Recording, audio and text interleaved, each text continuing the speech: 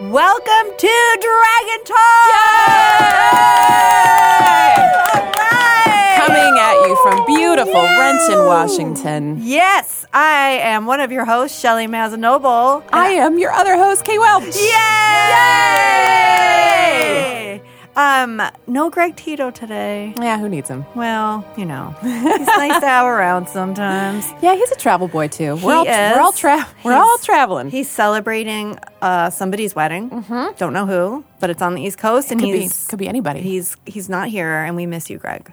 Come back soon. Come back soon, buddy. Yeah, and I'm sorry because he's missing a really good Dragon Talk. Yeah, what's going on in today's Dragon Talk? We have an amazing, let me tell you, an amazing guest. It is Brian Murphy, who many of our listeners know from Not Another D&D podcast. Then the acronym for that is NADPOD, which I like. So lots of people around the office today, even, because obviously they follow D&D on Twitter, they were like, oh my God, I love NADPOD. And I'm like, is this like a Tide Pod? Like, what is a NADPOD? Are we eating these? What are we? Why are you telling me you love NADPOD? I'm not that good at acronyms, so it would take me a while to be like, not another D. Oh, got it. Okay. But also pod is not, it doesn't stand for anything. Podcast on Dungeons & Dragons. Yeah, not pod. So not a Tide Pod, it's a NAD Pod. And we have a ton of fans of this podcast just in our building. And That's so cool. Brian is highly loved. Excellent. Because he's a great dungeon master. And also, I'm going to tell you, because I might geek out a little. Oh, yeah? For some reason, like, I love, the lead sheets that we get about our guests. We know who they are, obviously, in advance. That's nice. And sometimes I like to do my own little research. And I like what else can I like? I like to read interviews with people or just, You're download. such a professional. I like to know a little more. I don't know why I didn't connect the dots until today. And I will tell him this too. But he is on, and I think even created and wrote, along with his lovely wife, Emily, who's also one of the cast members on Not Another D&D podcast. One of my favorite shows, Hot Date. I've never seen it.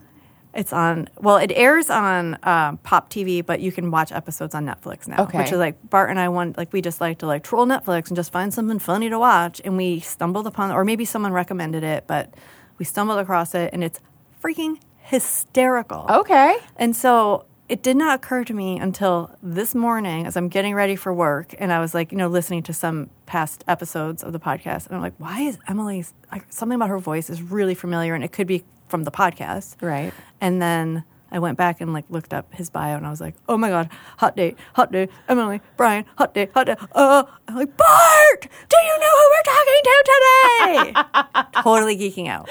All right, I'll allow it. Okay. That's pretty cute. So yeah. I did not connect the dots, and now that I have connected them, I am super duper excited. Well, it sounds like this Brian Murphy fella has all kinds of cool credits. Yeah, he does. His previous projects include College Humor, Adam Ruins Everything. Yes. Which is also hysterical. Yes, also a great show. I have seen Adam Ruins Everything and Hot Date. Yeah. And it's so funny because a lot of things that you read about him is he's most known for Not Another D&D podcast. I'm like, really? Because he's got some really impressive credits here too. Yeah. But it's also a hugely popular podcast. So. I clearly need to get into this podcast.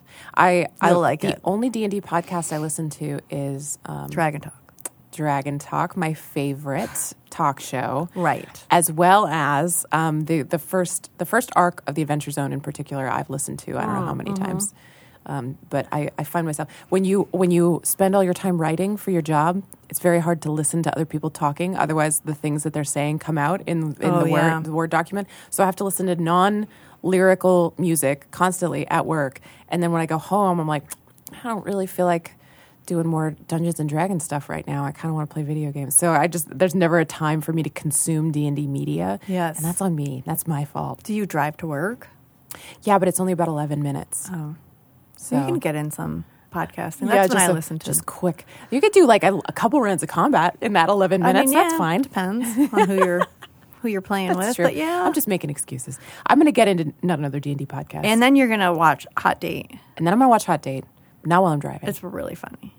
I think I've seen it on Netflix, like scrolling past. So yeah. I'm going to add to watch list. Well, you and Brian will have lots of things to talk about when it comes to playing D&D, like in a performative way, because of your experience on the C team. Yes, I have performed much D&D, and I saw this as a conversation topic, and I was like, yeah, I'm really interested. I want to hear what he has to say about this, because I absolutely have my own take on it.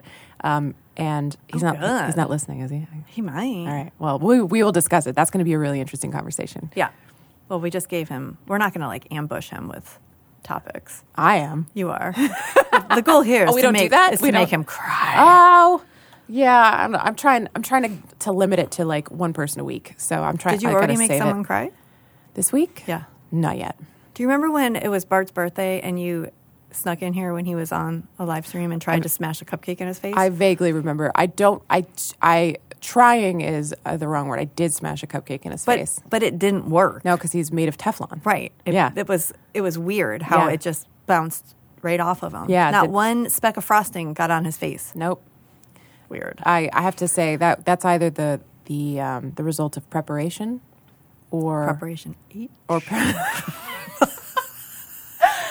Hey, I'm Bart Carroll. Every morning I get up, I'll put on a thick layer. Don't some people use it for like beauty stuff? I think so. I have heard that people use it on their biceps, like if they're going to go out, because it tightens the skin. That's what a preparation does, and it makes your muscles veinier and like bulgier. People want that, but it smells really bad. It's a giveaway, like Bengay. It's like or Vicks. It's like there it is. Yeah, thanks. That's a little flashback. I do remember. Yes, now that you play it, I do remember when that happened. Yeah. Oh, did that make you have like any second thoughts about who the hell did I marry with this slippery weird face? Yeah. The only second thought I had was, yes, it's true. I love Kate. She's amazing. She is my favorite person. You were out there. So I remember being like, we got to go back in there and smash a cupcake. And you were like, do it. Don't do it. Don't do it. I know. I felt conflicted. Do it. No. I guess I was kind of happy that it didn't smash all over his face. I didn't want him to feel bad or embarrassed. But then I realized he wouldn't be. He would just be like, that's cool. He's so even keel. Yeah. I can imagine him being like, that was tasty. That was a fun bit. He's so even keel. Sometimes I wonder if he has a loss of hearing. Oh. I'm like, does he not hear the things I'm saying to him? Like, why are you not reacting to this? This is because you're trying intentionally to annoy him, right? Yeah. Sometimes. That's what you do with someone that you love. Mm-hmm. My fiance Tyler, when he's reading a book lately, for some reason, I don't mean to do it, but it's just at those moments when I decide that I want his attention the most. Because you're a cat. Usually, I think I am. You're a cat. So I think like for most of our cohabitation life, we're not getting in each other's way. We're cooking dinner together. We're watching TV, whatever. We're working, but we flow together like water. It's wonderful. However, when he starts reading a book, it is a magnet for me, and I'm like, hey. Oh, my God. Hey. I'm like bumping my head up against him. Oh, my like, hey, God. Hey, talk to me. I am a cat. I think. You are a cat. I think I'm a cat. Yeah. Yeah. I'm finally realizing that about myself today. Yeah, it's important. I'm okay with it. That's good. That Dragon Talk kind of gets people to the core of who they really are. Yeah. I had to, my therapist retired, so now I'm taking it out on you. Okay. Your therapist retired. Is that because of me? Of yeah. you? She's exhausted. She's like, I can't do this anymore. I need my own therapy. See, that is a secret complex that I have about my therapist might have retired because she was sick of me. I feel like that's a very common feeling that somebody in therapy would feel about their therapist. Yes. I have a friend who was actually dropped by her therapist, and it wasn't like the therapist really was, I am not able to help you. You need more and I'm therapy. Like, how can a therapist say that to their patient? Like, you have to have a better approach. You would have to lie and say, I'm retiring. Exactly, Shelley. Yes. Now you understand. That's me code and for my fear. I can't help you. Yeah. I can no longer help you. I'm gonna retire. And she's like secretly seeing her other clients all the time. Speaking of helping, I'm starting a new segment. Yeah! Woo! I'm branching off on my own little segment. What? Tell me all about your new segment. Okay. Well, you're going to be a guest on it eventually. I don't know if you responded to my call for help. but I've already have you on the list. I was probably on an airplane when it happened. So it's a new segment that it's working title, and we're just going to go with it because we don't have time right now to change it. How to be a dungeon master. Yeah. Where I am going to go one-on-one and talk to dungeon masters that have experience and guide people through the whole process of how to be a dungeon master. Terrific. And we're going to start from the very, very beginning.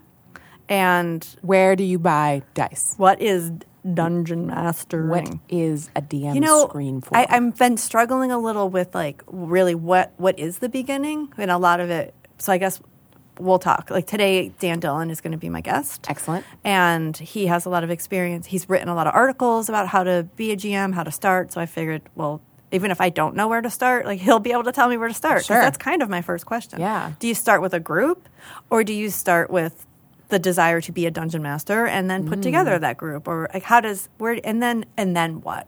So I asked Twitter, hey, we're doing this new segment. What are some questions you have as a new or inexperienced dungeon master? What would you want to know? And people were like coming at me like I have 6 pages Holy of crap. topics. Like there is so much out there that people want to know. Wow, that's great. And it's just, we're just going to tackle it all. Baby steps. Can I tell you, I will not tell you any Dungeon Master tips. Well, because you will eventually. eventually. I'll save that for this segment. Okay. But I will tell you that the first time I ever Dungeon Mastered was after I got this job. I had never And ever. you do it all the time. Now I do it all the time. Yeah, it was. I'd gotten the job and I'd been here about negative 1 week. It was like a week before I started, but I'd gotten the job and I was like, okay, I can't start until I have actually dungeon mastered. And this is all kind of embarrassing. But I DM'd for a very mixed group, 2 people that I used to run a D&D group in, like as a player. Yeah. That they used to run with me. My ex-husband and a 9-year-old son. Okay. Who my ex had played a 2nd edition, but not much 5th, if any. And my stepson had not played any Dungeons and Dragons. Okay. He just knew that I was getting this job. Okay, and I so was you had very a excited. mix of people Yeah. who have played, people Exactly. who have never played. Yeah, Okay. yeah. And it went so great. I ran an adventure from the DM's Guild called The Wild Sheep Chase. That sounds fun. Which is a super, super fun adventure. And it was awesome. And I learned so much just from that one dungeon mastering session, and I got totally addicted. So how did you choose that particular adventure? This is one of the questions I don't know. I don't know how to choose an adventure for a party. It looked fun. It was short, and it was very highly rated on the DM's Guild, which is generally how And I was it find my one levels? shots. Like one? Like did you start? It's at really the low beginning? level. Okay. Yeah, exactly. I think it's 1 to 3 or something, if that. But yeah, it was just a highly rated, fun, easygoing one-shot adventure, and it worked great for every single person. And yeah, we all had a really good time. And the fun of that is where I was like, oh, this is way more fun for me than being Really? a player. I was just want to gonna DM ask. so much. What Yeah, you prefer being a dungeon master? I do. Yeah, I do. Okay, I've good. told you this before. Then I feel less guilty for how much we've made you be a dungeon master. Oh no, I these last love few it. weeks. I love it. I stress out way more. Like this Lost Odyssey game, I'm a player. I'm way more nervous about that than I have been about any of this Rick and Morty DMing, because when I'm a DM, I know everything. Yes. There's nothing I'm not prepared for. Because you wrote that adventure. Well, or because in that case, yeah. But I know the parameters and I know the sandbox in which I play. When I'm a player, I don't know the sandbox, Right. Because it's all a surprise, and that's super delightful for most people, I think. But for me, I like to know, like, okay, I understand the constraints, the boundaries, what's possible in this adventure, and then I can play inside of that, and that's really fun for me. This has been the preview of your Dungeon Master this is segment. like- Sorry. So are we going to go to a segment now?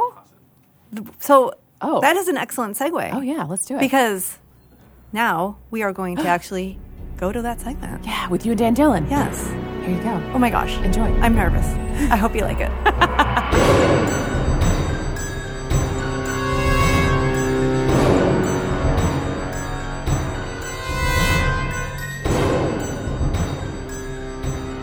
Hello, and welcome to the very first episode of How to Be a Dungeon Master. Woo! I'm Shelley Mazanoble, and I'm joined by Dan Dillon. Hi. Hi. Thanks for joining me. Oh, it's my pleasure. Thanks for having me My on. very first guest. Yeah. I probably didn't even tell you fully what you were doing here. Just said, join me in the studio at 2 o'clock. Get in here. Let's go. Let's talk about this. I'm ready. This is a new segment. This is called How to Be a Dungeon Master. Awesome. Do you have any idea what it's about based on the name? I have a couple ideas I could try to throw together. I'll just follow your lead, though. It's a cooking show. Oh, sweet. Kind of, it is, because there is a little bit of dungeon mastering and cooking, kind of some similarities there. Yeah. I always am a little tempted to try being a dungeon master. Mm-hmm. I tried once before, and it was a disaster. I over-prepared and did not know what to do when my players did something I wasn't expecting them to do. And then I just lost all my mojo. But there's always a little part of me that's like, I kind of want to try again, but I really don't. And then people always try to give me advice, and it's like the advice is coming from everywhere, and it's like at different stages of your dungeon mastering, and I don't really know how to piece any of it together. And so I decided, I know there's other people out there like me. I know that there's people who maybe are just beginning their dungeon master journey, or they want to start or explore the option of being a dungeon master, but they don't really know where to start. Right. Maybe they're like me and they're scared to do it, or maybe they just really don't know where to start. So that's what we're going to do. Awesome. This segment is meant to help people from really like square one. Because my very first question for you, where do you start? And I say that wondering, it's like chicken and the egg. What comes first? Right. Your group or your desire to be a dungeon master? You know, both, really. It depends on how you came into the hobby, right? Right. So when I discovered Dungeons & Dragons way back when I was a wee little 8 or 9-year-old kid, I was just given the books off of a friend's shelf who didn't want them anymore. So I spent my formative time with D&D just reading the AD&D books and just trying to figure out what it was all about and drawing graph paper dungeons and all that kind of fun stuff. Yeah, it was great. And then so it was easier to just start storytelling at my sister, at my little sister, and that's and what other little friends. sisters are good for. Yeah, it was pretty good. I didn't really get her into D&D until recently, though. It was Chris Perkins that hooked her in at a live show. So, No way. Yeah, she's in now, though. Oh, nice. Yeah. Okay, so you kind of came into D&D as a dungeon master then. Yeah, very much so. Now, a lot of people I know are going to come into it from the player side, where they get invited, pulled into a game, play from that side of the DM screen, and then maybe they'll get the bug to, hey, it seems kind of cool to be moving all the monsters and telling all these cool stories and give it a try myself. But that can be very daunting, either way you look at it. Yes. So, I mean, where do you start, right? It depends on how you came into it, and it just starts with the desire to play, right? Okay. And it could be because you don't have anybody else to run it, so it's on you. Yeah. Or you just have an idea percolating around that you want to get out there and put it in front of your friends or put it in front of a group.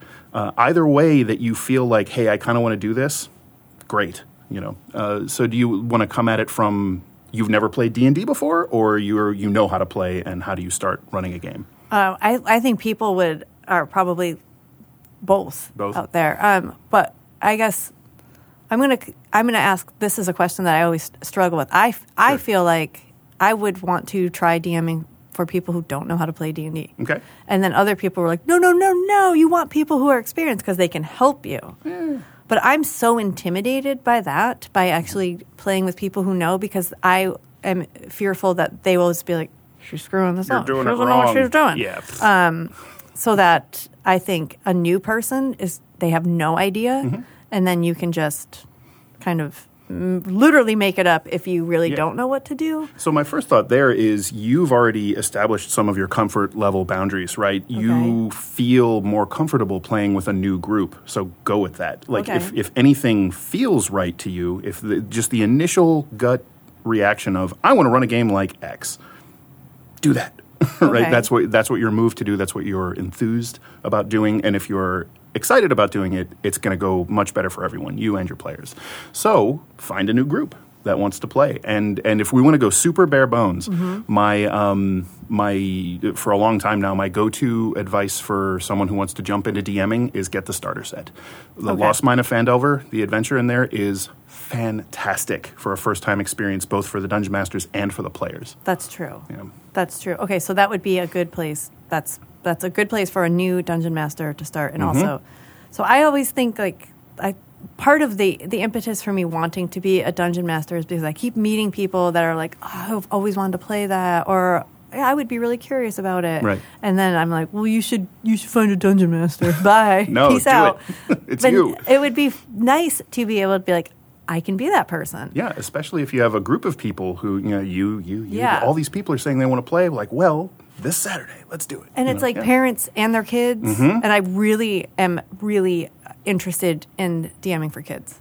Oh, And it's is that a blast. bad idea or a Oh, good no, idea? it's great. It's fantastic. Because I think kids have a great potential to go totally off the rails because their imaginations are just uncapped.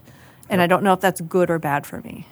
Well, that's something you're just going to kind of have to feel out, right? And that's one of the things to keep in mind is there is no solid, perfect answer for whatever is going to be the best way for you to run a game before you actually try it. So, I mean, the biggest thing is to just start doing it and see what feels right and what doesn't. And if something doesn't feel right, don't feel bad about moving away from that and finding something else that feels good. One thing that I hate seeing DMs, new and veterans alike, try to do is try to run a game that they don't want to run. That will never work. So if something is not working for you, if an element of it is not fun, don't be afraid to revisit that and talk to your players about, hey, I'm sorry, folks, this particular thing isn't working. I'm having a hard time. Let's talk about a different way we could go. Okay. Yeah. Communication. Absolutely. Key. Very key. So you have to be, these people that you're going to, this imaginary group that I'm putting together, it has to be people that we have some level of trust with each other. Yeah, there should be some level of trust when everybody's sitting down to have this collaborative storytelling experience. If you're not comfortable with someone around the table, that can be a detriment. And that's natural if it's not somebody that you've known for years. You're not good friends or family with them, and that's fine. It takes a little while to get to know people. But that communication is key, and being upfront about how you want to run the game and what sort of stories you want to tell. And, we talk about it as a session zero these days. Yeah. Having a conversation about what sort of game you want to run, what kind of game the players want to play, and make sure that matches. Because if it doesn't match, everybody's going to have a bad time. So what if you're such a new dungeon master, you don't know what kind of game you want to run? Right.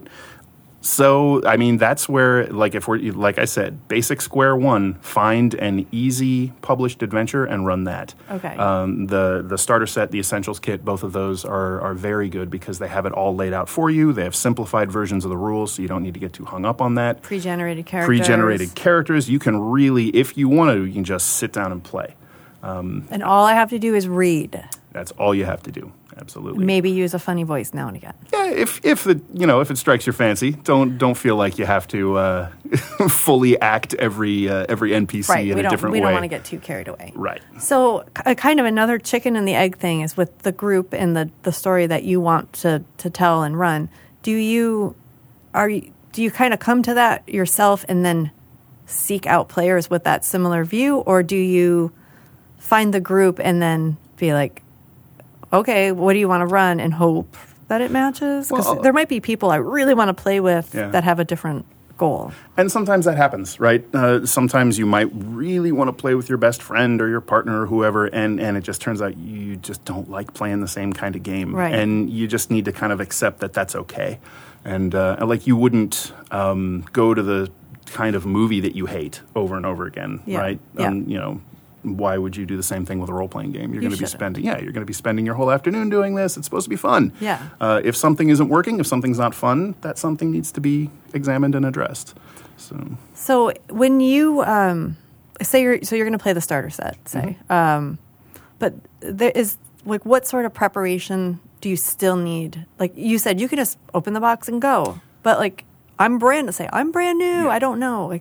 Can you really just open the box? Okay, that was a little bit of an oversimplification. A lot of if you have a D&D, if you have some D&D experience, that is probably true. Then you can. Okay. Yeah. If you already know how to play, then you're probably going to be okay. If it's your first time, you definitely want to read over the adventure first, rather than just trying to wing it, or read it at the table while you're running the game. That's not going to go well. Okay. So bare minimum preparation. read at least the first section of the adventure that you're going to run. Okay. So, so you have an idea of what's coming up. If there's any rules bits that are obviously flummoxing you, you can just look them up and make sure you know how it works, that sort of thing. Right. I mean, that's just basic prep. Just reading through the adventure before you run it, that'll get you a real long way. Just so you have an idea what's coming up. You know, you can kind of, in the background of your mind, prep what's about to happen next and just think about it as the players move forward. Does it benefit you to seek out like podcast or live streams of the adventure that, or the same adventure you're going to run? Oh, absolutely. That is good. That's not going to get in your head and be like, maybe, but I think the value of seeing someone running a game of D&D, particularly if you've never done it before, it just can't be understated. Right.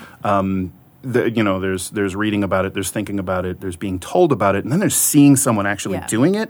That can just that can immediately break down those barriers that were where you just weren't able to wrap your head around some aspect of what it means to play Dungeons and Dragons or a role playing game in general. And seeing them do it, that can just be all the explanation you need. So you've written articles about how to be a GM or how to start. I have, yeah. I wrote an article that was advice for first-time GMs. Okay. Gosh, what did I... It's been a little while since I looked through it, but most of it we hit already is communication, making sure that you're upfront with your players. You listen to them about what they like, what they don't like, what kind of stories they want to play.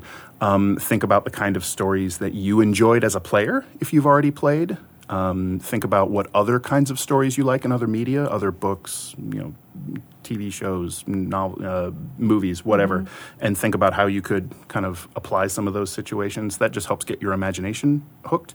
Along with communication, think about how to take the players' characters and connect them to the story, not just necessarily one encounter to another. Like if they talk about their character's uncle is the most important person in the world to them, think about taking an NPC from somewhere in your adventure, scribbling the name out and writing the name of that character's uncle. Now they have an instant connection, right? And so if that NPC asks you to do something, they're way more interested in following along that line and helping out. Or if that NPC gets in trouble, instantly they'll want to be involved in the action. So this is probably going to be two different answers based on these two different groups. But so say I'm going to DM for some people who have played D&D before.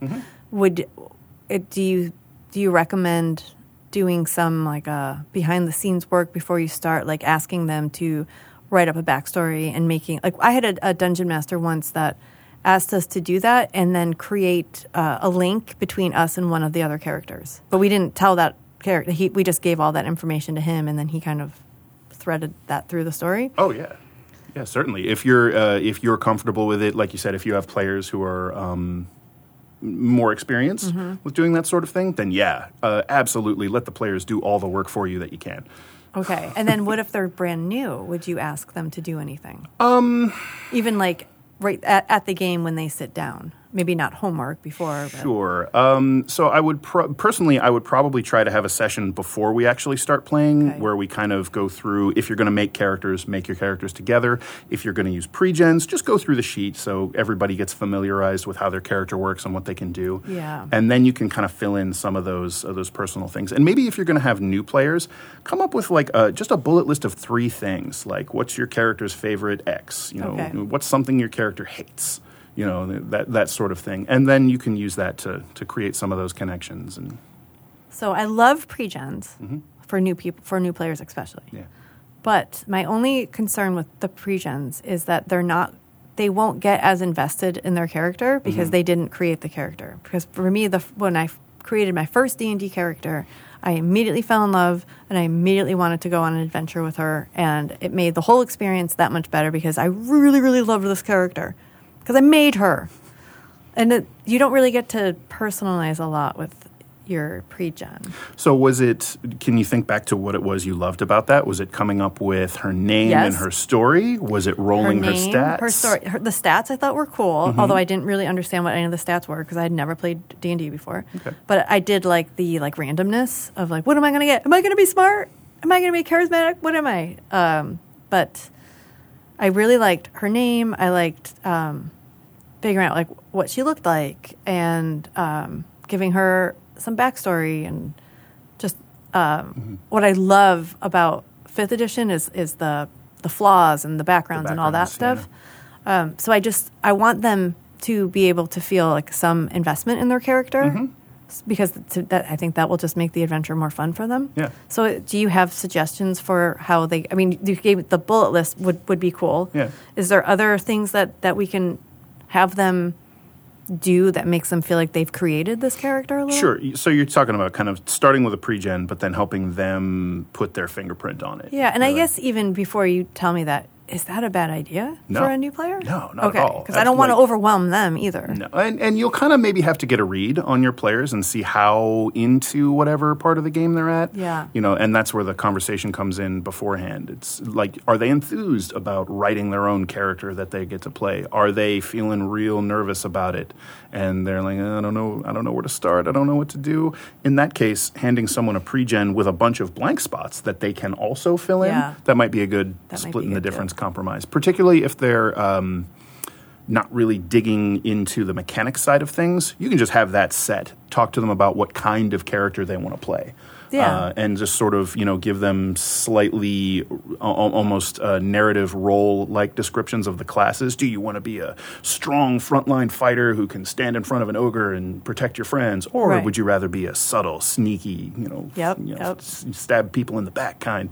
And so then that starts with them just even picking what they want to do. And so when you hand them the character sheet, even if it has their ability scores already rolled up and their weapons picked, they've already started to invest by making those decisions. Yeah, that's true. That's true. What if they all want to be rogues? Go for it. Just have a party of rogues? Yeah, absolutely. That's one of my favorite parts about 5th edition is with some of the particular mechanics, like the way short rests work and spending hit dice to heal. You can manage without a healer. And the way backgrounds can help you customize. And if you really want to dig into some more complexity, feats helping you customize even further. Now that might be getting a little crunchy for a first timer. But yeah, no. I mean, if everybody is in love with playing some different flavor of rogue, go for it. It'll work. So when a character picks a background, are you, the dungeon master, privy to that background? I mean, when they pick the background for their character, like the set. I mean, yeah, generally. Is that how it's supposed to work? Well, I mean, if everybody wants to show up and, hey, I've picked a character, here it is, and they hand it to me for the first time, I mean, I can swing with that. That's not my personal ideal. No, I think the dungeon master should be involved in all of those points of the process. In fact, I really enjoy making characters as a group so that everybody, not that they have influence over what the other characters are playing, but that really helps them build those integrated connections that will make them feel like a team, like friends, like colleagues, companions, rather than 4 people random in a bar. Right. Yeah. So I guess that's, if you want this group to, because I'm sticking with like the new players here. Yeah. So they've never played before. They've never played obviously together. So what are some tips for like how to set the stage for them? Like, how did you all get together here? Right. So I would, you can go a couple of ways with it. You can just sort of ask, like, go around the table. Tell me one thing you know about, or one thing you did with one of the other characters in the group. Oh, that's cool. Right? Something from your past where you two have a connection. You could have been friends, rivals. Maybe you just sort of bumped into each other on the street one day and then you see them again later, that sort of thing. Or you could even have some, like, seeds set up. Like, you're all part of this organization. Tell me what was your job in this organization. Okay. Yeah. I like that because that also gives them the personality too. Then they have some more flavor with their character. Okay, so this is a really big phobia, and I know that other people share this as well. Lay it on me. Now you're playing with people who do know how to play D&D. Okay, this was an actual question that came up on Twitter. Okay, I may have paraphrased it, but I think this is because so many people ask this question. I'm afraid my players are going to know more about D&D than I do. So if they were to ask a question about a monster, and I make them do a roll to see if they know the answer, and they do, what if I don't know the answer? So there's 2 easy answers two answers to this question. One is, say, give me just a second, crack your book open, take a quick skim, see if that information is there. What if it's not? If it's not, make it up. Okay. I mean, you're the dungeon master or whatever. If you decide that goblins in your world all loathe the color orange, then that's a thing, and that can become some weird, interesting thing that becomes part of the culture of this group of goblins that your players are going to be fighting. Okay. Yeah, I mean, you feel free to make up, change, twist, whatever you need to make things work. So I think that's like the thing that I dread is like, I don't know the answer, I have to look. And then I don't even know where to look. I guess for that question, I'd probably look in the monster manual. Sure. But other questions, I would be so scared, like, I don't know the rules for, like, and then I would just panic. Like, somebody's like, I want to climb this wall. Well, so particularly if you're playing with a group of veteran players, just kind of lean on them and say, hey, you've played this game before. Do you know if there are rules on how you climb a wall? And somebody may be able to just rattle that right off, or will know where to look in the player's handbook for that sort of thing. You don't have to know everything. There's no way that any given person can know everything in any role-playing game. It's just not going to happen. I guess that's the crux of it. Like, you just have to accept that. Absolutely. You don't have to know Yep. everything. Lots of questions are going to come up, then the immediate answer is, I don't know. So then you either look it up, make it up, or put the put the burden on one of your players to help you out. And I think that's why I like the idea of new players. Because if they say, I want to climb this wall, and I'm like, give me an athletics check, they don't know that that's probably not the right thing to do. Yeah. Okay. Okay, so finally, because there's so much to cover, and I don't want to overwhelm Sure. my brain and anyone else's brain. Last one, make it good. Okay. You got your players. Uh-huh. They're excited to play. I want them to have a good time. Yes. What do you do short of like fudging their die rolls? Or maybe you do. Like, what can I do to, at least for one session, make sure that everybody has a moment or everybody has felt like they've contributed and somebody, like, it's fun for everyone? Got it. What do you do? Well, so this is where it's helpful to all sit down and make characters. So you'll have hopefully an idea of what each of the players is most interested in, what their characters would be interested in. Just take a few notes during that session. If this person is really into protecting their loved ones, then you can just have a monster or an NPC or a villain, someone just kind of in your back pocket, and they can show up at the worst possible moment, and it's up to the fighter to stand in the doorway and hold them off while everybody finishes what you're doing and you can escape, that sort of thing. Okay. So you just pay attention to their wants and hopes and how they play and what seems to get them excited, and then you can just drop that in. It doesn't matter if it's not written into the adventure or if you didn't think of it when you wrote your own adventure previously. You can change anything you need on the fly, especially if it's going to lean into something that your players really enjoy. It's really sweet. Yeah. I just want them to have a really good time. That's the point. Do you think it's important, though, for every single session, for every single player to feel validated in some way, or is it just like, hey, sometimes you're the hero, sometimes you're not? If you can hit that note, that's great. But sometimes the dice just aren't going to go your way, I know. and everybody needs to just kind of accept that. This may be an off week for you, and that's rough. Some, but you lose some. So, do you ever fudge die rolls? Very rarely. Very, very rarely. I came up in a more cutthroat sort of D&D where when people died, you came back in with a level 1 character, despite what the what the rest of the group was at. So it was a different time. Do you play D&D with your kids? I do. Are you a dungeon master? I am. Do they get invested in their characters?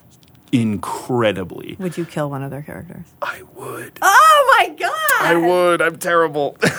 Wow, really? I would. I mean, it's a good lesson. So here's the thing. Here's a goldfish. Yeah. 5th edition is very good at creating that tension where characters can die, but also giving you a lot of outs. A lot of things have to go wrong most of the time for a character to die, unless you're actually pushing to kill them, like attacking downed characters and that sort of thing. Which that's a level of ruthless that I generally don't go. Unless I know my players are in for that sort of hardcore experience, in which case, they want a new all bets are character. off. Yeah, there's that too. If someone's like, hey, if someone talks to me and says, done with this character. yeah, this new thing I saw, I really want to try, I'm like, yeah, we can handle that. Oh my god, that's awful. Yeah, euthanasia for characters. Yeah, I had to kind of have the, now you realize that your characters can die, maybe, and my son was like, well, I'll I'll just erase the name and put a new name on it. I'll play His twin brother. Exactly. Yep. He went straight to that old trope. Okay. Whatever works. Yeah. Man. Fair enough. All right. I think this is good. Yeah. This has been very, very helpful. Good. I don't want to dive into too much too soon. It is But- a very deep well. It is, and there is much more to cover. But I appreciate you taking your time, Yeah, or it's taking my the time pleasure. to do this. So, Dan Dillon, I forgot to mention what you actually do here. Yeah. What do you do here? I'm a game designer on the D&D team. Oh, that's why you know so much about Dungeons and Yeah. Dragons. And then, where can people find out more about you and the things you're working on? Sure. Well, you can find me on Twitter. I'm at Dan_Dillon_1. I'm hiding in plain sight with that super clever handle. Well, the one makes it, elevates it. Turns out there's a lot of Dan Dillons out there. But you're number one. And most of them are already on Twitter. That is true, actually. When I was tagging you in my post yesterday, I'm like, I better make sure I'm tagging the right Dan Dillon. Yeah, there's a lot of us out there. Well, the more Dan Dillons, the better, as far as I'm concerned. I'll take it. All right. Thank you very much. Oh, my pleasure. Thanks so much, Shelley.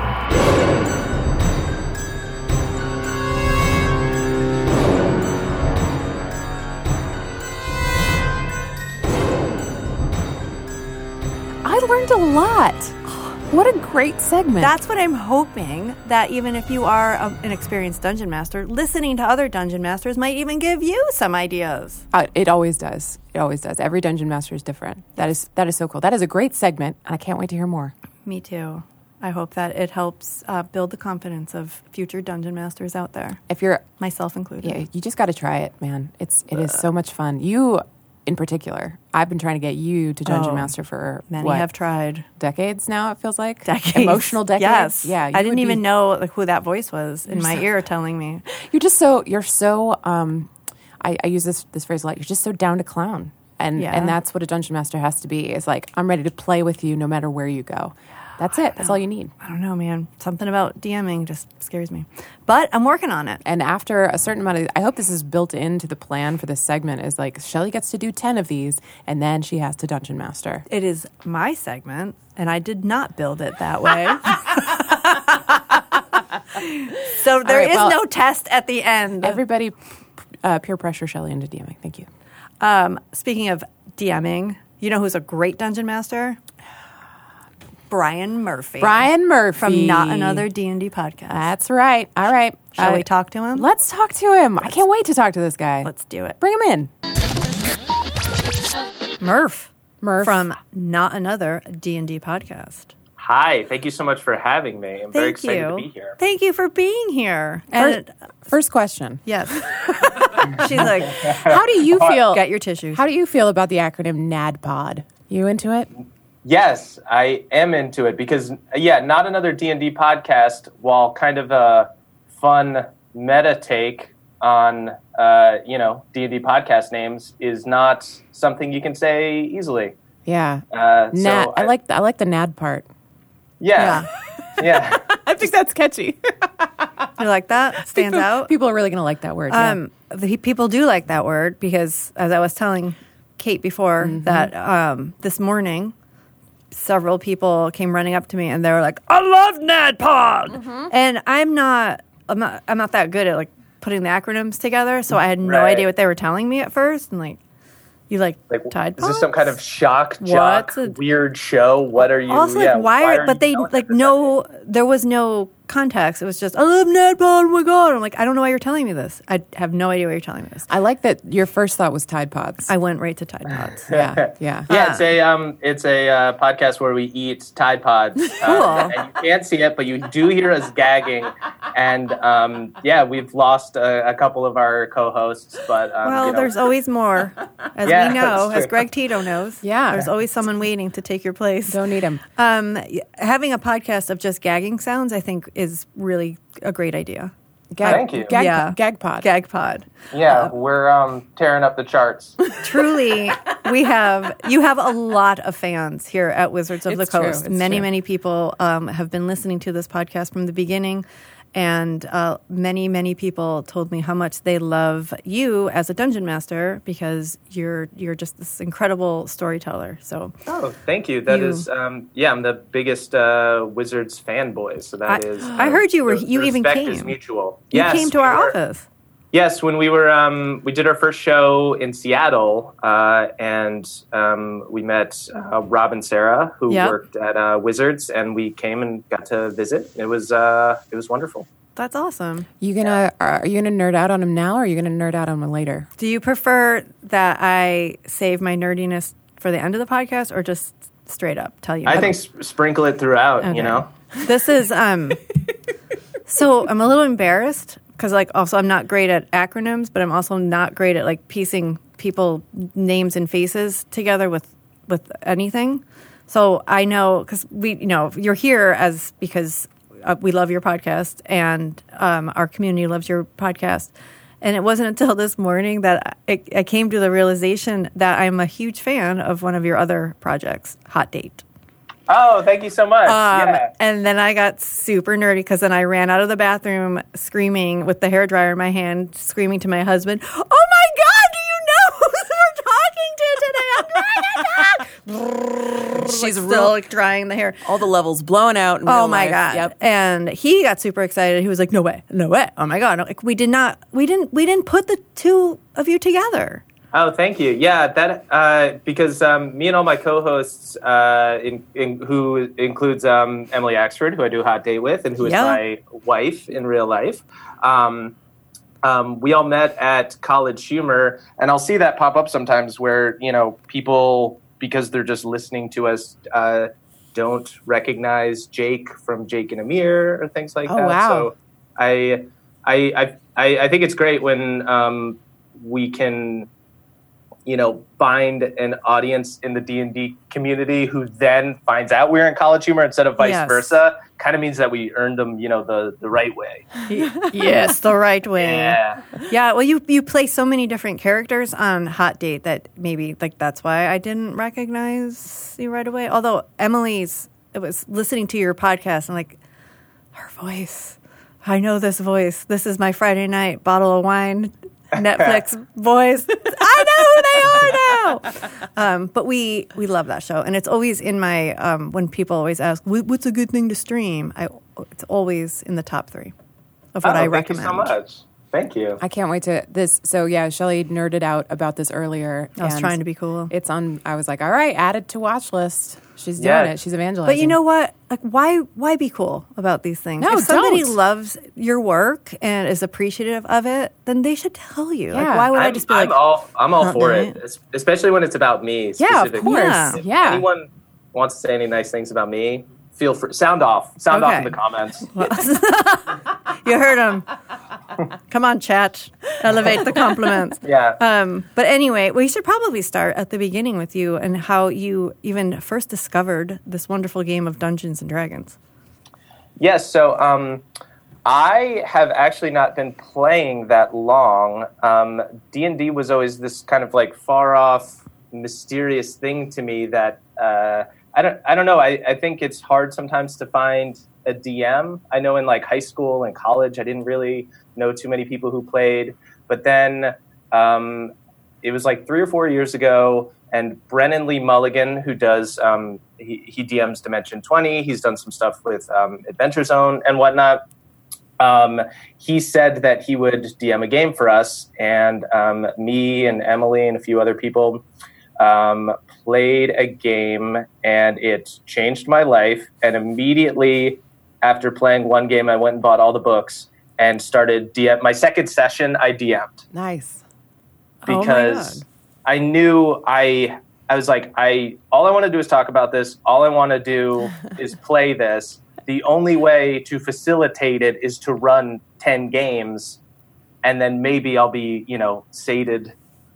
The beast will be sated. Exactly, yeah. This is a very similar thing. We were just talking about It this is. Before the break. It was that very similar for me. My very first game of DMing was right after I got the job here as a game designer. I was like, ooh, I should probably learn how to DM. And I just, that bug bit me. And I can't get enough. I love DMing. I love it more than being a player. It's so much fun. Oh, me too. So much Yeah. fun. Well, what do you love about it? What is it? I love everything about it. I'm a little bit of a control freak, Same. so I like Same. being the boss. I like being the boss, which is great. But then also just you get to play the game whenever you want, because even if you're not actively in a session, if you're the DM, there's always, if you come up with a cool idea for an encounter, you can sit down and start working on it. If, you know, a new module comes out, even if you're not going to run that module, you can sit there and read it, and it's research to come up with cool encounters for something in the future.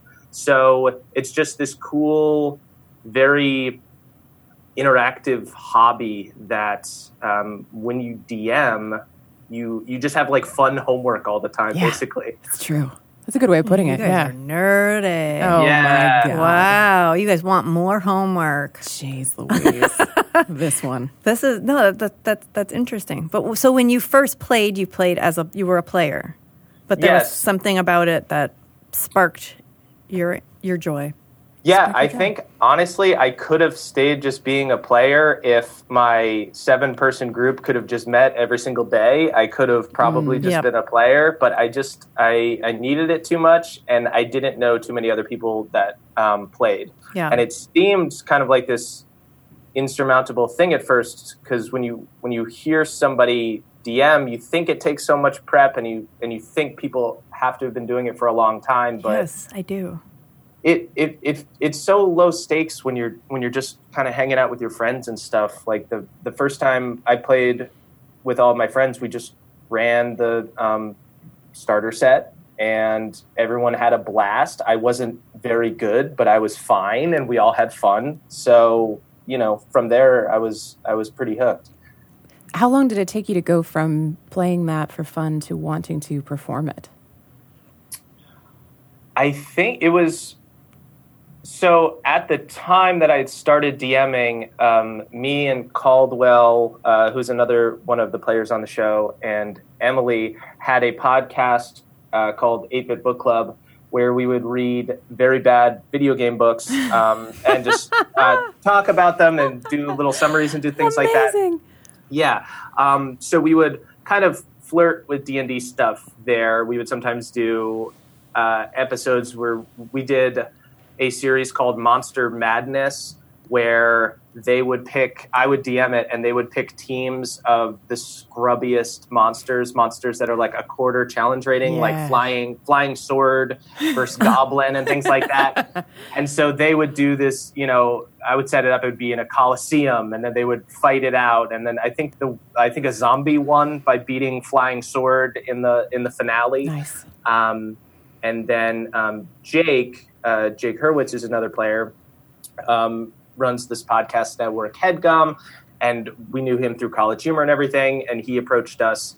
He approached me at a party and said he really wanted to do a D&D podcast. So we'd already kind of we'd flirted with it in the past, so we decided to go forward with it, and it became instantly much bigger than our show about reading video game books. Why do you think it was bigger? I mean, just the D&D audience being hungrier for it, or what?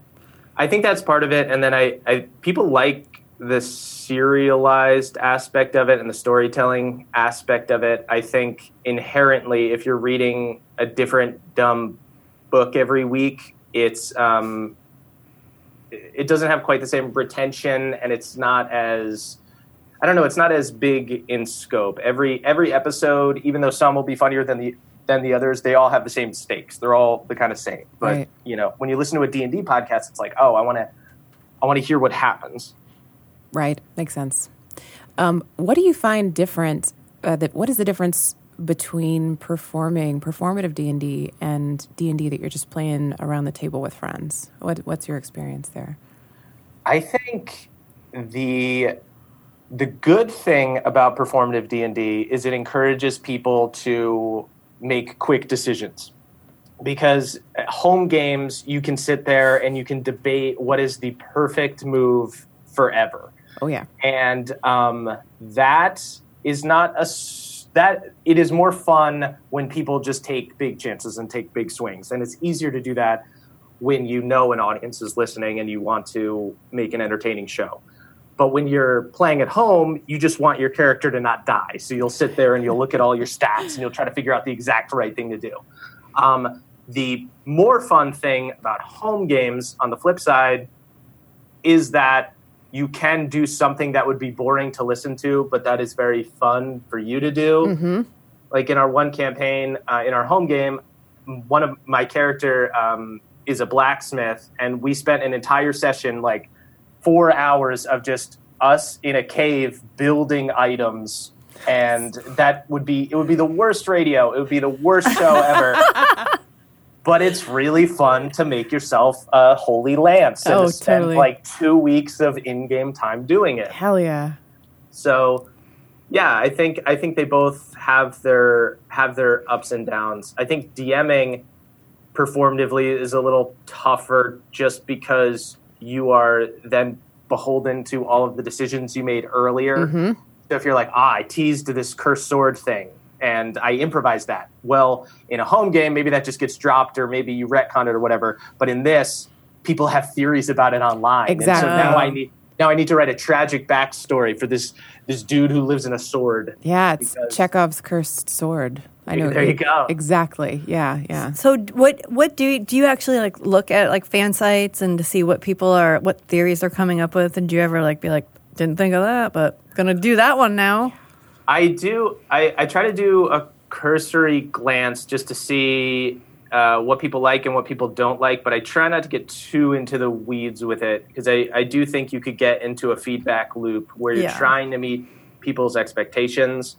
And then also, sometimes if you have an NPC or something where they are secretly working against the party, or they're shady, but later it's going to turn out that they're good, you might read all these things, people saying that they hate this NPC or that they love this NPC or something, but they don't have all the info. So I look at the macro of it, and I say, people like this episode, that's good, let's do more things like that.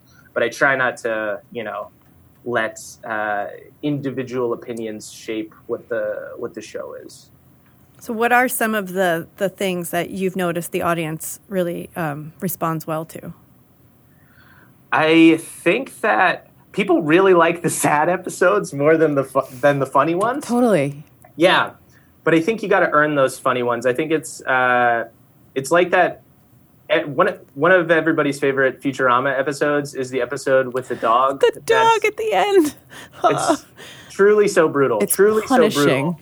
Yes, but you don't earn that unless you have a bunch of episodes where Fry is a lovable idiot, and then suddenly you're hit with this kind of emotional poignancy.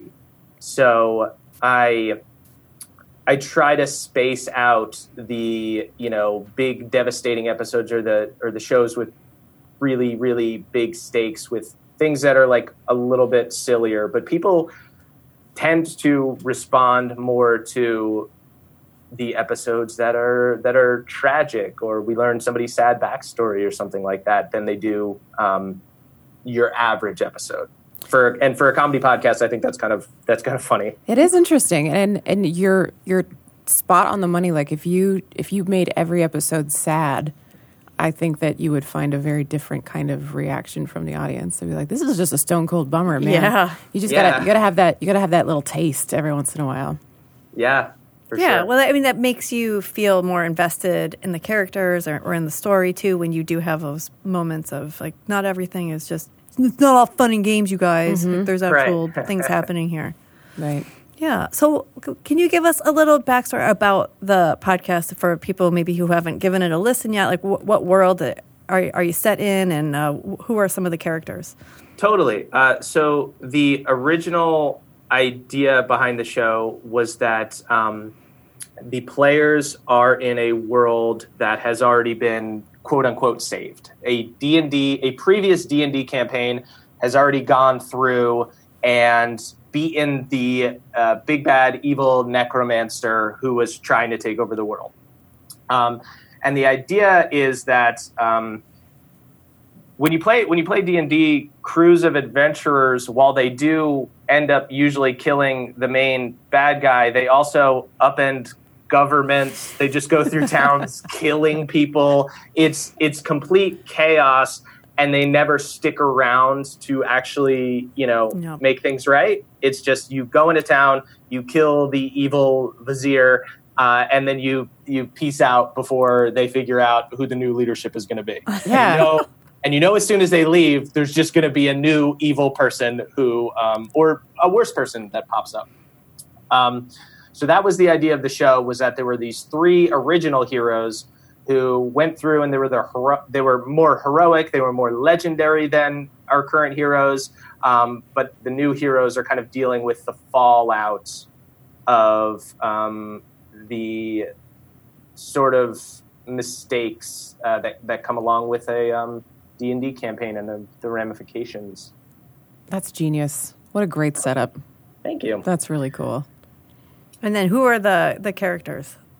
So the characters are, it's very funny because at this point they've grown so much, but if I have to describe them in a sentence or two, they all sound so ridiculous.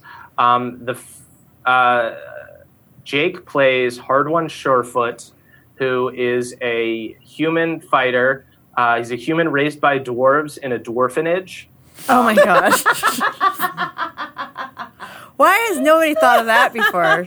That's genius. Incredible. I love it. I'm pretty sure Emily coined that term when we did a episode 0 where we're all trying to figure out our characters. Incredible. And Jake's whole thing is he wanted to play an orphan who was kind of out of place. So he was this big, tall human amongst all these dwarves that lived in a mountain. And then Emily came up with the term dwarfenage, which is very funny. And then Caldwell plays Beverly Togold V, who is a rich little halfling Boy Scout who is a paladin. And he is part of a religious Boy Scout order called the Green Teens. And the show opens with the Green Teen Jamboree. Oh my God! It just gets better and better. Yeah, and they have to save some missing green teens who get kidnapped by some bullywugs. That's kind of the opening of the show, and then Emily plays an invented subrace of elves. She plays a crick elf. Oh, yeah. Named Moonshine Sybin, and I love the crick elf. Yeah, the crick elves. They're wood elves, but the wood elves in this world are rednecks who live in kind of a swampy area that is still magical, but they all live in stumps and stuff. Oh my and the first 25 episodes of the show is Emily setting up all of these insane crick traditions and all of these things that the crick elves do, and then I had to eventually deliver on that at around somewhere in the first quarter of the show. We had to go to the crick, which was that's my favorite invention of the show, is probably the crick. And then Emily, of course, has a possum familiar named Paw Paw. Of course. Of course she would. I love it that now that the crick is part of this world. Yeah, absolutely. The crick elf is kind of genius. That's incredible. Yeah, I'm taking notes. Don't worry. I love this. So everybody was relatively new to D&D when you guys started this podcast, or did I know you and Emily said you started playing. So Emily and I, by the time we started the podcast, Emily and I had probably been playing D&D for a little over a year, maybe like a year and a half. And then Jake was completely new. Jake's first game of D&D is recorded. It is episode 1 of this podcast. Oh my God. Is him learning everything about the show, which is funny because he set up his character to kind of just be this super tough Aragorn type who's just this big, buff, handsome guy who rules at everything. Uh-huh. And level 1 characters are terrible. It's true. So he inevitably sucked, and that became his character thing. Then he's kind of a blowhard, and he's he bites off more than he can chew, and that became his character quirk, which he discovered kind of very organically. Do you think Jake is having fun playing D&D? Jake loves D&D. Excellent. Yeah, it's great to especially in the beginning, to have gotten to experience it kind of through his eyes, because I remember playing D&D for the first time and how much I loved it, and just being like, wait, this is a thing. I can just do anything. I can just walk up to the bar and punch the bartender in the face, and that is the thing. Then we can go with that. Right. You know? Yeah. And so you can hear Jake go through that, especially in the early episodes of the show. And at this point, you know, he's taken magic feats and things like that. So he's an expert at this point. He knows what he's doing. Awesome. What level are y'all? It sounds like you're ending this campaign, or maybe you already have. Yeah, we're everybody's level 14 right now. And we're at we just released episode 82. Wow, okay. And I think no matter what, I'm going to end campaign 1 at episode 100, but it might be a little bit before that. And we release weekly, so we have a few months. We'll take a little time off around the holidays and stuff, but by spring we'll be done, and we'll be ready to start a new campaign. So wow. Gearing up kind of for the end game here. Yeah, how are you prepping for that as the DM? No spoilers, I guess, but what's your process? It's very terrifying because I don't want to undo. I don't want to Game of Thrones it and throw away everything I've worked on by having an unsatisfying ending. But yeah, kind of just the way I prep any session, and I think I'm trying my best not to start any new threads or anything like these. I specifically gave myself, these last string of 20 episodes to just be, okay, these are the bad guys. These are the ones who are left. We go and we see what those people are doing. We master plans come to fruition and all of that. And then we're going to call it. I'm trying not to plant any new seeds or anything like that. I'm trying to give people kind of satisfying ends to the conflicts that have already been set up, and not fake people out by introducing too many new things. So when the new campaign starts, are they going to be new characters, or are they going to be the same characters? Yeah, no, they're gonna. They'll be new characters, and we actually haven't decided if we're gonna be in the same world in the future or if we're gonna try something completely different. I think we're probably gonna keep the same world just because we've all kind of grown accustomed to it, and I like the current world that we play in is kind of like Eberron. It's got that kind of steampunk vibe where you can do anything. People.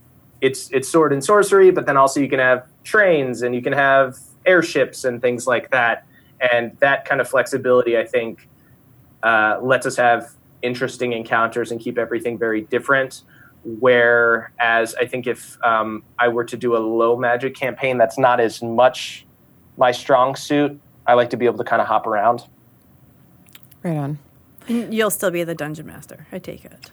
Yeah, I think so. Actually, Caldwell runs another campaign for us that we play monthly. That's wonderful. But I think we're kind of trying to stick with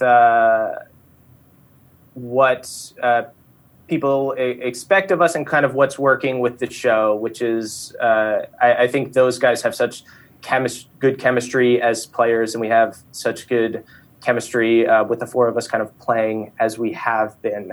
So I think we might do some side quests or some things in the interim. And who knows, maybe if one of those things really takes off or people really respond to it, maybe we would just run with it. But I think as things stand right now, I will probably continue to run it. What are some things that you did in your first campaign that you're going to change for this next one, if anything? I gave my players too many cool things, and now they beat me up all the time. I hear this as a lot that a dungeon master will say as a mistake that they made is giving their players too much cool stuff. Yeah, that'll happen. And also, I have a very my players don't respect me. We have naturally, we say that Brennan, who runs D20, he's like a father DM, and people respect him and stuff. But I'm an older brother DM, where I'm mean in a petty way, not mean in a way that actually, makes a character nefarious or something. It is actually me, Ryan Murphy, who is mean. So then my players come back at me with that venom, and so they not only beat me up, but then make fun of me for it live on air. Yeah. And, yeah. I think that's part of the player's handbook. I think that's in there, that you have to be really mean to your DM if it's on a live stream. Oh yeah. But I will say, my at the Descent this year, I DM'd a game with my DM as a player, and he got the last laugh. He was able to give me 3 years worth of shit right back to me in front of a live audience. So don't worry, your day is coming, Murph. Yeah. No, I get my wins in. I get my wins in when I can. I will say that the last episode ended with Emily saying "you suck," so that means I did my job. Yes. Emily saying it or Emily's character saying it? Emily Axford. Okay. Telling me, Brian Murphy, the person, that I suck. I don't know. I mean, D&D is can be good or bad for couples. I don't know. Yeah, we totally have that. We always talk about this on our after show and everything, that just the type of people I grew up with and everything. I truly love being made fun of by my friends. It is my It's how you know you're favorite. loved. Yes, exactly. It's like a whole love language. There's is. like gift giving, favors, and then there's torment. Like there's a certain kind of person for whom torment means I love you. Yes. And You are Emily says that. She says, "I think your love language is being razzed." Oh my God. There's a person here, Richard Witters. Man, he'll just come over and set it up, and then he'll wait for me to dunk on him, and it just makes his day. He loves it so much. He does. Like, he'll come over and just be all like, "Oh, I'm just a schleppy guy. Tell me I am. Tell me I am. You are, Richard." It's like, I love you too. That's a whole kind of person. Now I'm interested in like putting love languages on like D&D play. Like, what kind of player are you based on your D&D language? The D&D love languages by Shelley Mazanoble. I need to know. Like, there's different types of players, and then how, as a dungeon master, you can respond to those players and vice versa. Yes. We need to get in on those. I want to talk to you about, there's something you mentioned earlier about what players, or rather what listeners are responding to on your podcast. And I wonder, of course, 5th edition is very heavy on the rule of cool, and whatever's awesome at the table is what you're going to go with. And sometimes that can lead to people doing a great deal of correcting you when it comes to your listening audience. Yes. So I wanted to talk to you about that, and how do you stick by the rule of cool, and how much does like people correcting you online, how does that affect you, if at all? Before you answer, can I ask a quick question? Yes. What is the rule of cool? Oh. I don't know what the rule of cool is. Does that mean that I'm not cool? It means you're not cool, Shelley. You're not cool. If I don't know the rules for cool, then clearly. Well, right. Murph, go ahead. Being cool is all about knowing the rules. Oh, really. For God's sake. This is my biggest fear. That's the number one rule of cool. Is you gotta know the obviously rule I to be don't. cool. Yeah, you have to read a detailed instruction booklet. What does the rule of cool mean to you and your group? I think it is that cool, fun things take precedence over the letter of the rule. I think I tend to follow the spirit of the rules. Mm-hmm. Like I've run a bunch of games at this point. We've done a lot of episodes. I understand the mechanics of D&D, where if somebody wants to do something, I can figure out a way to give them a check for it. I know how to set like a difficulty class for it and whatnot. And I think it is kind of more important to follow those instincts and kind of just go with your players than it is to just flat out say you can't do that. Right. But right.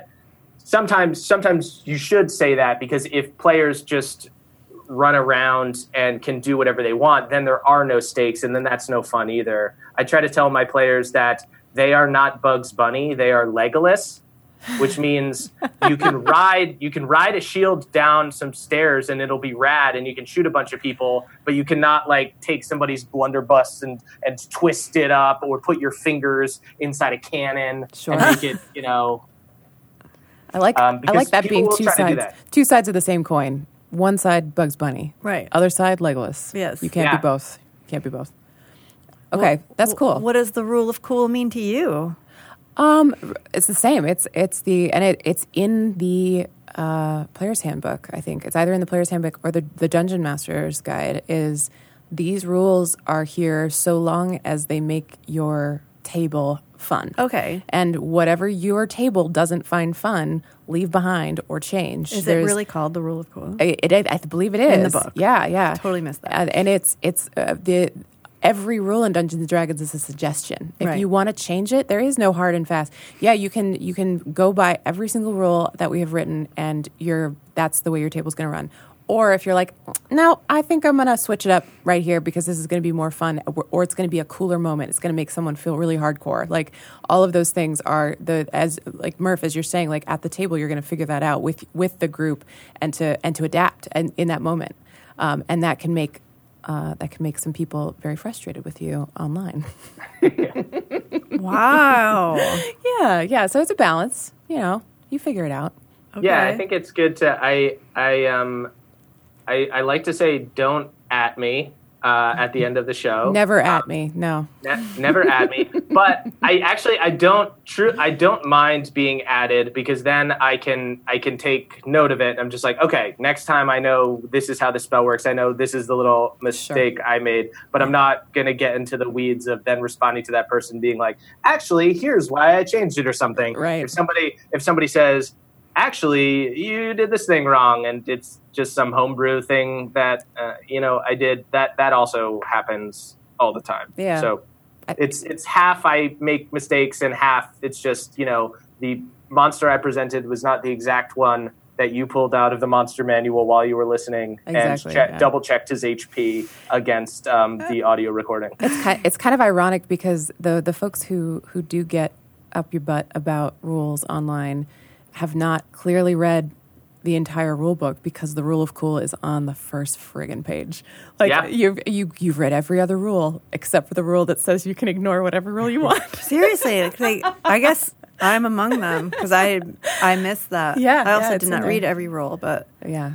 I liked it. Yeah. So Also, we're the DMs, so we're right. yeah, you're right. That rule I Everything remember. we say is just correct. So I also if feel I made a mistake, you made a mistake. You know what I mean? Exactly. It's the if player's fault. if you're listening to a podcast that is meant to be entertaining, like you have to give them some creative license. I agree. It's okay. Yeah. It's for entertainment purposes. And also, podcasts are not any table Well, that is out true. there can use or abuse any rules that we have. Like, Yes. just do whatever is going to be the most fun. Speaking of DMing, though, Murph, I'm Yes. on a campaign to try to get my dear co-host Shelly Mazanoble to DM her first game. She is shaking. it won't be my first game. That's the problem. Oh, you've DM'd before? Yes, and it went very poorly. How? Oh, no. How did it go poorly? Okay, this is what happened. I took a published adventure and I customized it. Uh-huh. And first mistake, I customized it to something that I thought would be really cool. Yeah. And I don't think my players were interested, but it was something that was really interesting to me. Sure. Number one. You haven't done anything wrong Okay. yet. All right. Well, anyway, I was like super prepared to the point where we started the adventure and I said, what do you want to do? And they said, I want to do this thing. And I was like, that's not what I thought you were going to do. And now I don't know what to do. Okay, And then- that's classic. and yeah. then I'd melted down and I could never get back on track. And I just remember like their sad little faces, or like they were like trying to be like encouraging, like, we're still smiling at you. And like, it's okay. Don't spiral. Don't spiral. It's like the way you would look at like your neighbor's kid if he was like, do you want to hear me play the trombone? And you're like, oh, you're super earnest and adorable. I don't want to, but I'm just gonna smile at you. Yeah. So I was a nerdy kid with a trombone, and I just like they wanted it to end. I wanted it to end. It was just me like then I just flubbed everything, and I was like, I hate it. I'm never gonna be a DM. Okay, so Murph, walk Shelly through what she did wrong. But I want to be a DM. I took some notes here. Your first mistake. No. I love it. DM clinic. That's right. Yeah. I think actually the starter set taught me a cool thing, which is or gave me a cool idea rather, which is in Phandalin, the town that you start in. When you have the starter set adventure, you have this kind of bigger arc where you're trying to, I don't totally remember it off the top of my head, something to do with goblins. You have like a bigger task at hand that has to do with goblins. Yeah. But there are also these bullies in town called, I think they're called the Red Brand or something. It's been a long time since I've run it. Yeah. There are these bullies in town who are kind of terrorizing the local taverns, and you meet them out on the streets and everything.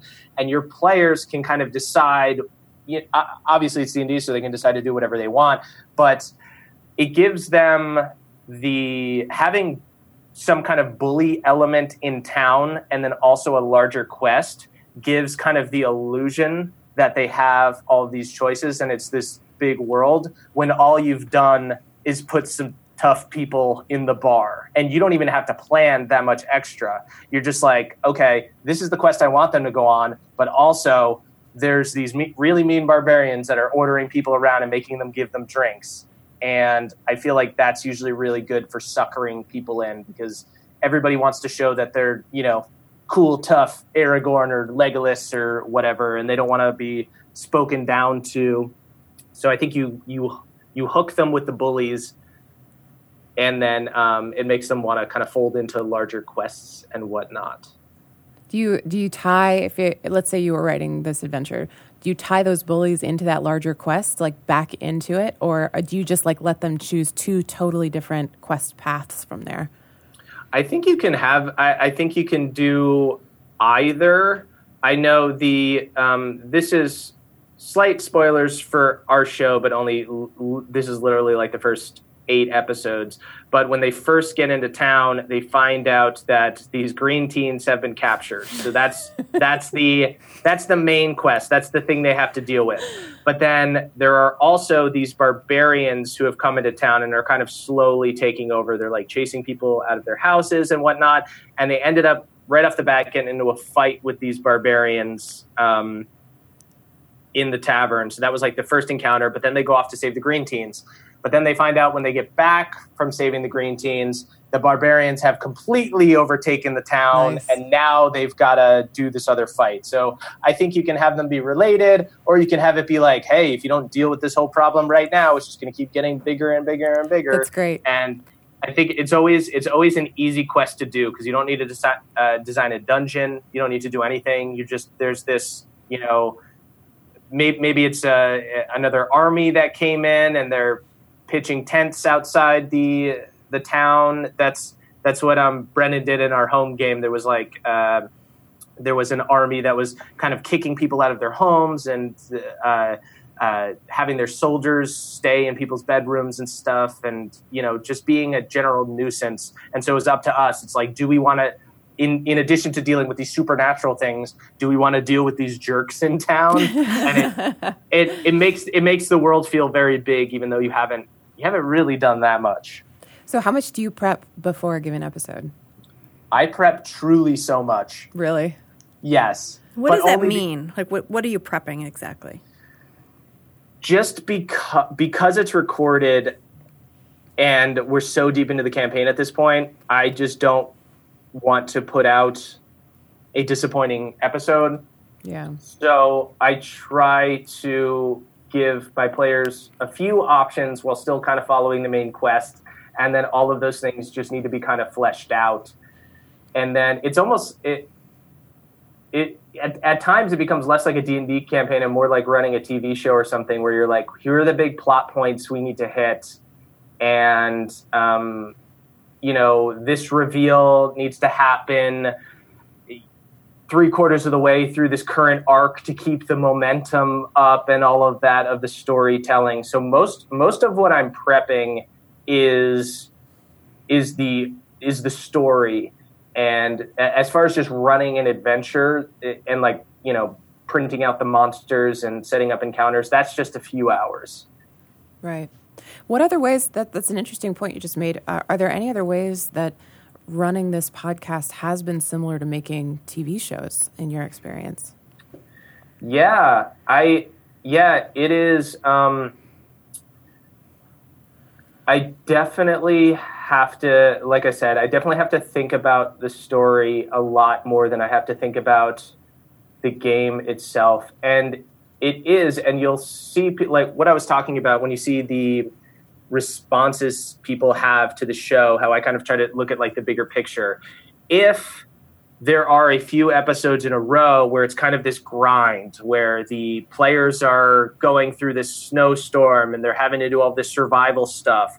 If you do a few of those episodes in a row, even if that's good D&D, people kind of want to hear the next thing. They want to know what's going to happen. Like, where's this character? What's going on here? So I think it's like a show in that way, in that when you watch any kind of serialized TV show, you enjoy the small moments, but you also want to, you want to hear the answer to the mystery. If you watch Veronica Mars and you don't find out who killed Lily Kane by the end of season 1, you're going to be extremely disappointed. And that is, I think that's kind of how it's similar to a TV show. What plot threads, how do you decide which ones to pick up and which ones to just let dangle? Because there are so many that happen in a D&D campaign, Yeah, I think we tend to pursue whatever the characters are most interested in. So we've had, this is a spoiler alert if you haven't watched this show yet, but we had a character die, but then was revivified. But then while he died, we had an improvised scene where he saw visions of Shadowfell and like a reason that he might need to go there. Cool. And then after he was revivified, the players were automatically like, we need to go to Shadowfell right now. We need to deal with this. And I was not planning that at all. To me, it was just like, yes, I get to do this mysterious scene when I talk in a whispery voice, and Emily can compose cool music under it, and we can make it all spooky and everything. But then immediately they were like, oh, that's the next stop. We're going there. So I try to just honor whatever they're most interested in. Cool. And expanding on those things. So when you, first of all, I love that you used a character's death as a way to kind of move your story forward, like to give them this little Shadowfell tidbit. That's kind of awesome. Mm-hmm. But also, how could you not think they'd want to go to the Shadowfell? Yeah, like that's amazing. Like when you're telling me this, I'm like, oh yeah, I'm going to the Shadowfell. Yeah, like absolutely. That's obviously where we're going next. I mean, that's what happens, right? But you think you're a genius in this moment because you think, oh, this is going to be a cool scene, and you're just thinking about the short term. Right. Oh, I'm going to kill it. I'm going to kill it for these next 2 minutes. and then you completely screw yourself over by trying to be cool for 5 minutes, trying to make a cool scene, and then you have to write an arc. Yep. That's pretty classic too. Yeah, that would have crushed me. Murph, what is your number one DM tip for my good friend Shelley, or anyone like who wants to start DMing? I think, like we talked about before, just kind of realizing that any kind of performative D&D you listen to is going to be so much different than a home game. So you don't need to worry about sounding like anybody else or running the game like anybody else. As long as the players are having fun, then you're doing a great job. Exactly. Yeah. And then I think just interesting encounters are, I think, a big way to get people invested, because it's very easy to just run a game where you just have people slugging it out with people. It's just you fight the dragon, and the dragon takes its attacks, you take its attacks, it takes its attacks, you take your attacks, and on and on and on. What really opened me up to helping me be able to create cool encounters was lair actions, which is a thing that monsters have as you kind of go up in difficulty throughout the book. Like if you fight a dragon, let's say it's like a white dragon or something, and it lives in like the frigid north, and it's in like an icy cave or something. On initiative 20, there might be a lair action where crystals pop out of the ground and explode and do some kind of damage, and they have to like roll to get out of the way. I think you can use lair actions, and even if the creatures they're fighting aren't supposed to have them, you can just kind of make them simpler and make them easier and less challenging. Maybe they only do a D6 of damage or something like that. Right. But if they're fighting on top of a tram and every once in a while, rocks fall down from like the cave wall that you're going through and they have to like dive out of the way, it makes everything more visual and it makes everything seem higher stakes. And multi-tiered fights, some people are trapped on this higher level, some people have fallen down into a trap and there's goblins down here and there's orcs above you, and it makes it feel a little bit more like an action movie than just like you're playing Final Fantasy and you're taking turns going back and forth. I've honestly never heard that tip before, and it is spectacular, and I'm 100% stealing it. That was great. Oh, thank you. Yeah. Good. Yeah. I think it still just makes it sound intimidating and scary. It's super duper not. On Initiative 20, something cool happens. That's all. That's right. all. Then you There. Just just something think cool. of that something cool. Yeah, you do whatever you want. In the moment, you're God. You do whatever you want to do. Yeah. Hey, can we talk about this book Yeah, I that you wanna and hear about Emily this are book, putting too. out? Or maybe it's already out. Hey, You Up. Oh, that came out a couple years ago. Oh, okay. Yeah. Emily and I wrote a satirical relationship advice book from us as kind of pretend all-knowing relationship experts. The best kind. Yes. So it's just kind of a silly book of essays modeled after relationship self-help books. Oh my God. That sounds amazing. I will be buying that. It's called Hey, You Up. Thank you. Awesome. Very cool. So, unrelated, how much of Hot Date is improvised? A decent amount of it is improvised. We shot the show very fast. Each episode we shot in only a couple days. So in order to get things approved by production and stuff, the scripts had to be very short. So there would be some scenes where Emily and I would be like, there needs to be like a little bit more meat here. There needs to be, and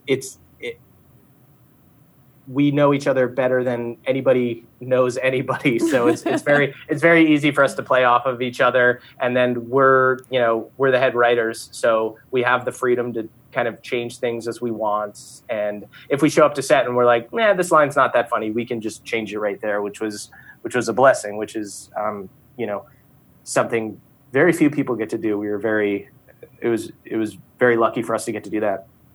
It's awesome. That's very cool. Well, you're a genius.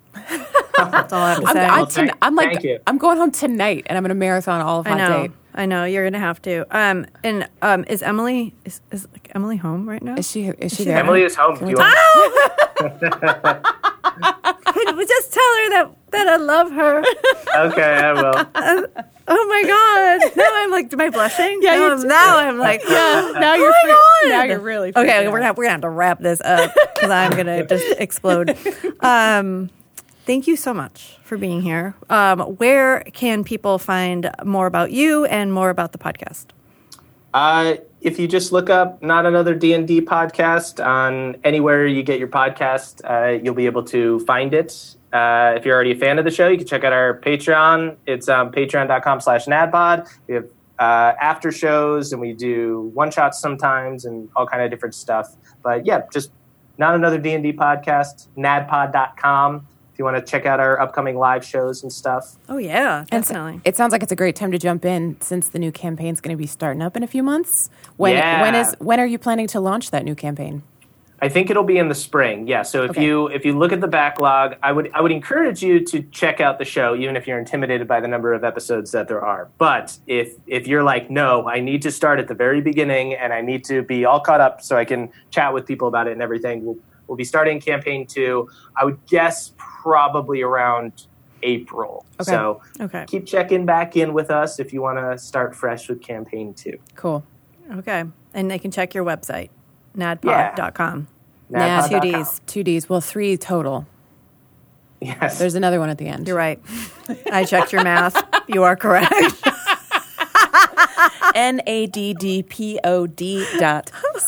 naddpod.com. Awesome. Thank you so All much, right. Murph. Thank you so much. This was so much fun. Thank you for having me. It really was. We are very excited to have you. And I'm going to watch Hot Date. I'm going to start marathoning this podcast. I'm soon. going. Why I can't not? wait. I'm going hard. Me going too. hard on that Murph Emily content. Do you think he thinks I'm weird? Yep. Because I'm such a fan. Yeah, you super were fan. you were extremely weird. I tried to hold it together, man. It didn't work. No. It didn't work out. That's okay. But he was great. I think he rolled with it really well. Yeah. What a funny person. What a great dungeon master. What a great podcast. Yeah, What a and great guy. I can't wait to see the rest of the projects that come out of this genius mind of his. Well, there is like 80 some episodes of this podcast. So, Oh. all right. The world is rich with Yep. content. Get in there. Oh, I love it. I love it. Yeah. So very cool. Thank you for joining Of course. this wonderful little podcast. Anytime. You know it. Really? I'm always your pinch hitter. You are. Yep. You are. I'm always here. When Greg isn't, So guess who's here for you? Hopefully, Greg has more friends getting married next year. Yeah, I guess. Greg, make more friends. Make more friends. Or Find more. Just go to more weddings. Yeah. Just You don't- show up. Do you have to be invited? He looks so cute when he dresses up. I can't imagine anybody would turn him away. I'd be like, I don't know if I know that guy, but he looks really nice. And he's you know, dressed well. and he's also really sentimental. So I feel like he would always cry at your wedding, even if he didn't know you. Is that true? Is he very sentimental? Yes. Really? Yes. Oh. He'll admit that too, but like, his wife always like, oh yeah, Greg like cries at every TV show. Or Oh my gosh. cries at movies. Just I would not have guessed that. That's a sweet boy, tender boy. he is. All right. He's well, a sweet, he's tender off, theater while boy. he's off crying, He's probably crying right now. I'll be here to help perform with you. All right. I love that. Where can people find out more about you? Anywhere? I am taking a pretty decent social media hiatus at the moment, but I'm still on Instagram, posting pictures of my dog. So Oh my God, your dog is the Kate best. Welch with 4 H's on Instagram. Go look at pictures of my dog. Did you have to put the H's there because there's other Kate Welches? Yes. Yeah. Yeah. There are a lot of them. At least 3. One of them is a teacher. Oh. She seems like she's accomplishing a lot of good in this world. Oh. Well, so are you. Oh, babe, thank you. And what other than Rick and Dungeons and Dragons versus Rick and Morty, you've got other things in the works that we can't talk about? Oh, yeah. Always. Constantly. wait. Where can people find more about you?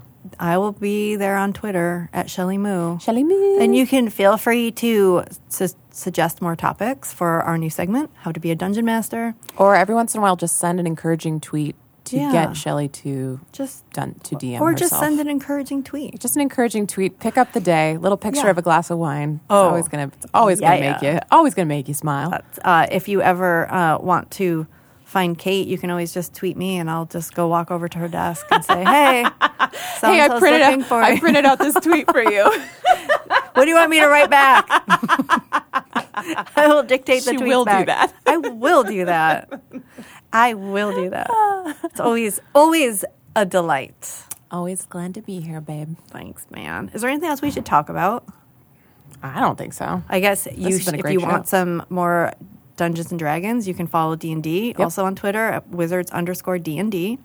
You can also download the Dragon Plus app on your mobile devices, because that is where you will get all of the Dungeons and Dragons, because it is like everything social even gets aggregated like in real time. What? Plus all the news, including a great article about Dungeons and Dragons versus Rick and Morty. I'm going to download this app right now. Do it right now. Kate will demonstrate how easy it is to get Dragon Plus. You can also get it on your computer if you don't want to download it onto your phone. I think it's just dragonmag.com. Dragon Plus.